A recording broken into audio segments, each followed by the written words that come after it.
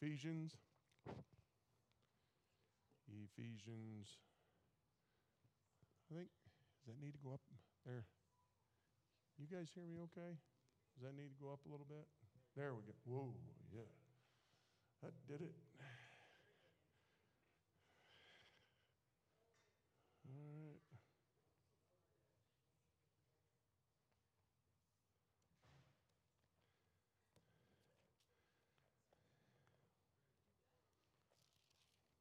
So, I was at a funeral yesterday and they did something that I've never seen done before, and that's saying something for as many funerals as we've been around, right? They, the mortuary served a dinner after the service. The mortuary did it. Has anybody ever done that? Yeah. I no. It was well, it wasn't anything fancy, but they actually had it in the very room where we had the service, and there where the casket was at, they had replaced that with tables, and then they had just deli sandwiches.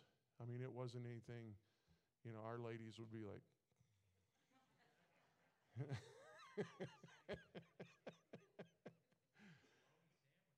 and then they had this big thing of it looked like kind of weird looking potato salad, and then you take a bite and it had marshmallows and apples in it, and there was nothing about it that was potato salad. So but I just never had seen and there's the owner of the mortuary. He's there serving the food, and I mean it was definitely different. But in Pella, Iowa, I should have brought my phone out here at the cemetery. It's a Dutch town settled by the Dutch. I mean, some really crazy names. One of them was Vroom, Vroom, Vroom Vroom, and yeah,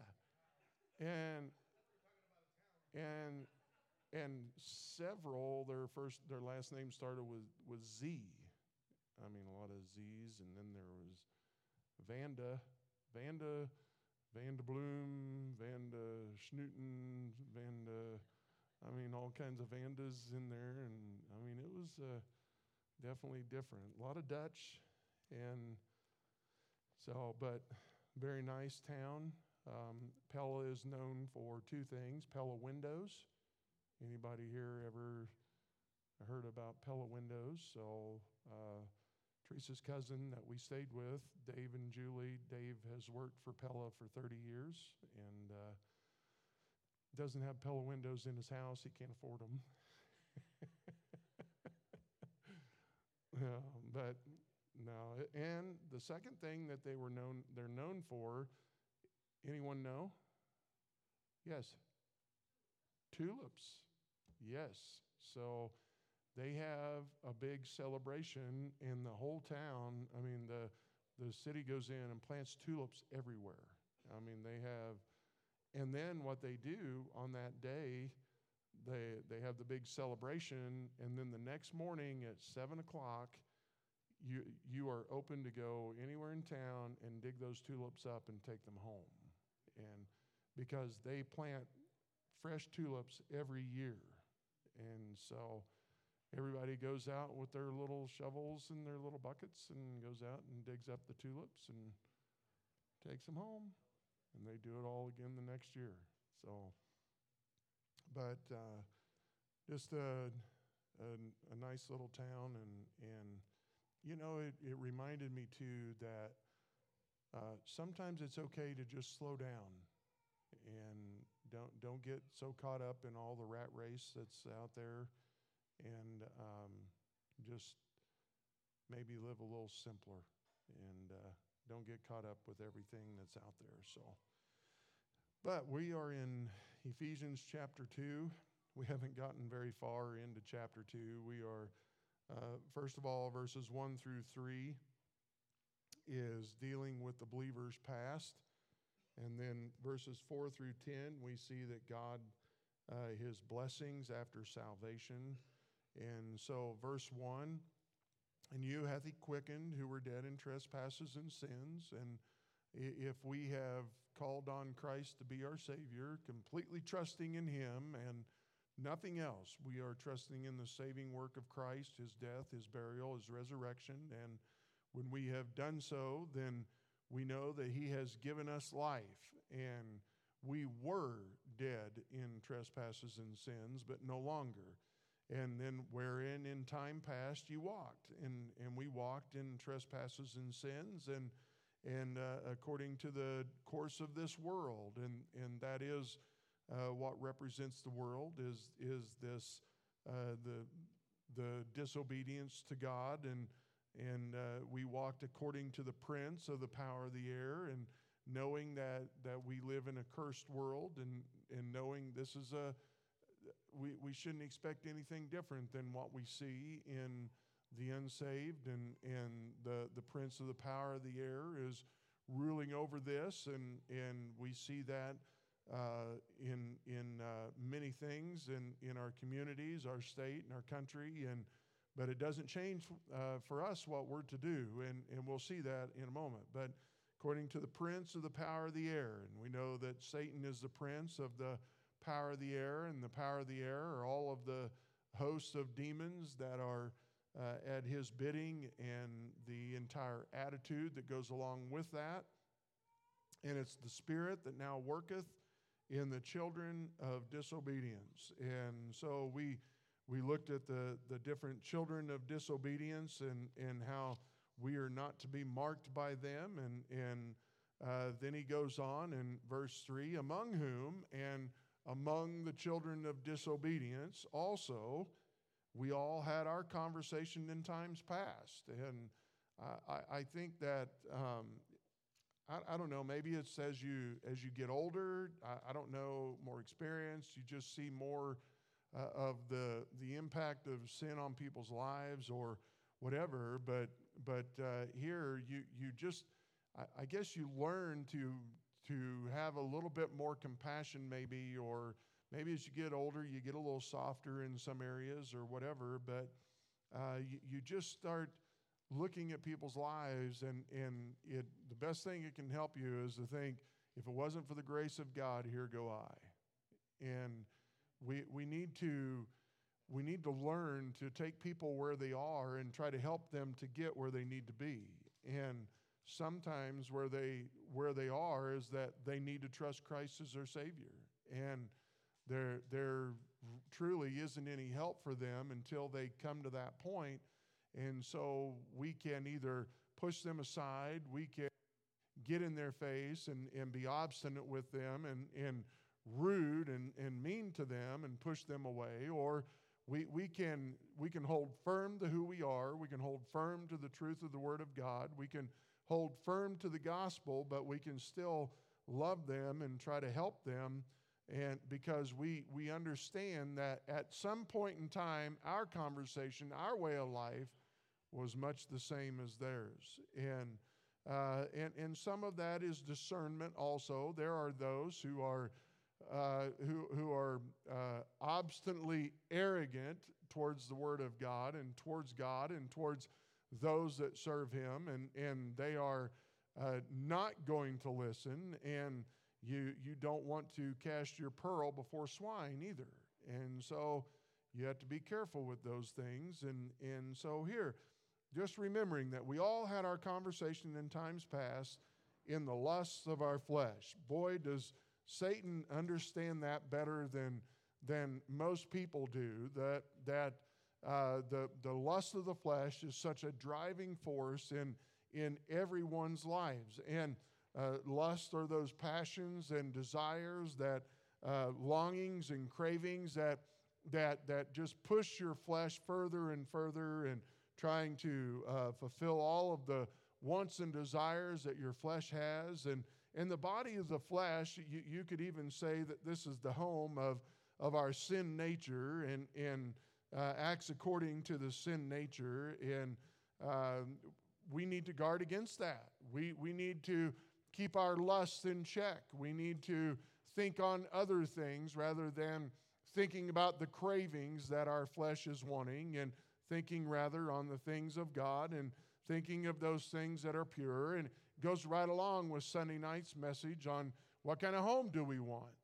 Do we want a home that is full of lust, and with that lust then comes deception and comes secrets and many other things that would characterize that home, and we don't want that, you know that, and so we need to fight against that, and we need to have some self-control in our lives and guard against things. And so in times past, in the lust of our flesh, fulfilling the desires of the flesh and of the mind. Boy, do we not understand that so often wherever your mind goes, there goes your flesh. And so if you can guard your mind, then it will help and be easier on the flesh, and we need to be careful. The desires are all of those willings that we have and wantings, and rather we need to change our way of thought and truly do something different in our lives. Remember Colossians 3 in verse 2, Paul wrote this, and he gives us a command here in Colossians 3 and verse 2. He says, set your affection. And so what is your affection? That's your mind. You need to, what you observe, the thoughts, your attitudes. I mean, a lot of things are involved in this. Set your affection on things above. And those things that are above are those things that are heavenly, those things that are not characteristic of this world, but think on things above, not on things on the earth. Stop thinking about the earthly things and rather change your way of thinking and change your mindset. And one of those, I've been focusing on that this year on our devotions in the morning. And for me is just to have a different attitude when you wake up in the morning. Wake up in the morning and think, first of all, about the things that you're grateful for. Think about the things that God is worthy of being praised for, and giving Him thanks for all of those things, and doing that first and foremost, and just change your way of thinking and controlling your mind and controlling your flesh. And Ephesians 5, he tells us in verse 17, in Ephesians 5 and 17, what is it that we need to think about? Wherefore, be ye not unwise, but understanding what the will of the Lord is. And so here, understanding is that part of the mindset. Thinking about, okay, God, what is it you have for me? Not what the world wants, not what my flesh wants. What is it that God wants from me? And what is it that He wants me to be doing in my life? In Ephesians 6, right here in verses 6 and 7, here it says, not with eye service as men pleasers, but as a servant of Christ, doing the will of God from the heart, with good will, doing service as to the Lord and not to men. Those are some of the activities that we can do to help with our mind and help with our flesh and doing what it is that we ought to be doing the will of God rather than the will of the flesh. And then more thoughts on the mind. And I spent a lot of time giving thought to this because our mind is such it can be such a wonderful place to be, or it can be just a complete mess and a garbage pit. And we need to guard our minds, and let's make sure that we're thinking on the right things. And how do you do that? Well, fall in love with your Savior and make sure that you are. Mark 12, verse 30, Mark wrote, and thou shalt love the Lord thy God with all thy heart, and with all thy soul, with all thy mind, with all thy strength. This is the first commandment. And so how we need to guard those things and Remember what we talked about Sunday night, getting from point A to point B. How do you get there? How is it that you are living for God, you're serving the Lord, you're doing things that are honoring and pleasing to God, and then 6 months later, you are off in some gutter somewhere? How did you get there? How did that happen? How do you have pastors that get out of the ministry and now aren't serving? Not only are they not even serving God, they're not doing anything for God at all. I mean, they're not raising their children in the nurture and admonition of the Lord. They're doing absolutely nothing other than living for the world. How do you get there? Well, you need to control your mind and guard your mind. But then he goes on and he says, so among whom also we all had our conversation in times past in the lust of our flesh, fulfilling the desires of the flesh and of the mind, and were by nature the children of wrath, even as others. Even by nature. You see, we're all born with that sin nature, and we all struggle with that, don't we? Remember over in Romans chapter 5, powerful statements made in Romans chapter 5 about Adam and about Christ. And in Romans 5, verse 12, it says, wherefore, as by one man sin entered into the world, and death by sin, and so death passed upon all men, for that all have sinned. And so we know that because of Adam, all have sinned. And nevertheless, death reigned from Adam to Moses, even over them that had not sinned after the similitude of Adam's transgression, who is a figure of him that was to come. And I mean, it just goes on down through in verse 17, for if by one man's offense death reigned by one, much more they which receive abundance of grace and of the gift of righteousness shall reign in life by one, Jesus Christ. And so we know that in Romans 5, all the way down through verse 21, that we need to trust Christ as our Savior. And then when we do, we have a new nature. We are a new creation. And so because of that, we need to understand and live for the Lord and be that new creation. And so by nature, we were the children of disobedience, a vessel that was dictated by our own sin nature. But when we trust Christ, John 1:12 says, but as many as received him, to them gave he power to become the sons of God, even to them that believe on his name. And so by God's grace, we're given a new nature and we're given a new position and a new privilege. 2 Corinthians 5:17 is that verse that tells us that we are a new creature, and old things are passed away. Behold, all things are become new. And let us not be the children of wrath. There is coming a day when they will see that. In John 3 in verse 36, hear Jesus saying that he that believeth on the Son hath everlasting life. And he that believeth not the Son shall not see life, but the wrath of God abideth on him. You ever given thought to this? I don't know, it's just a thought that's passing through my mind, but maybe that's why so many unsaved people are so angry.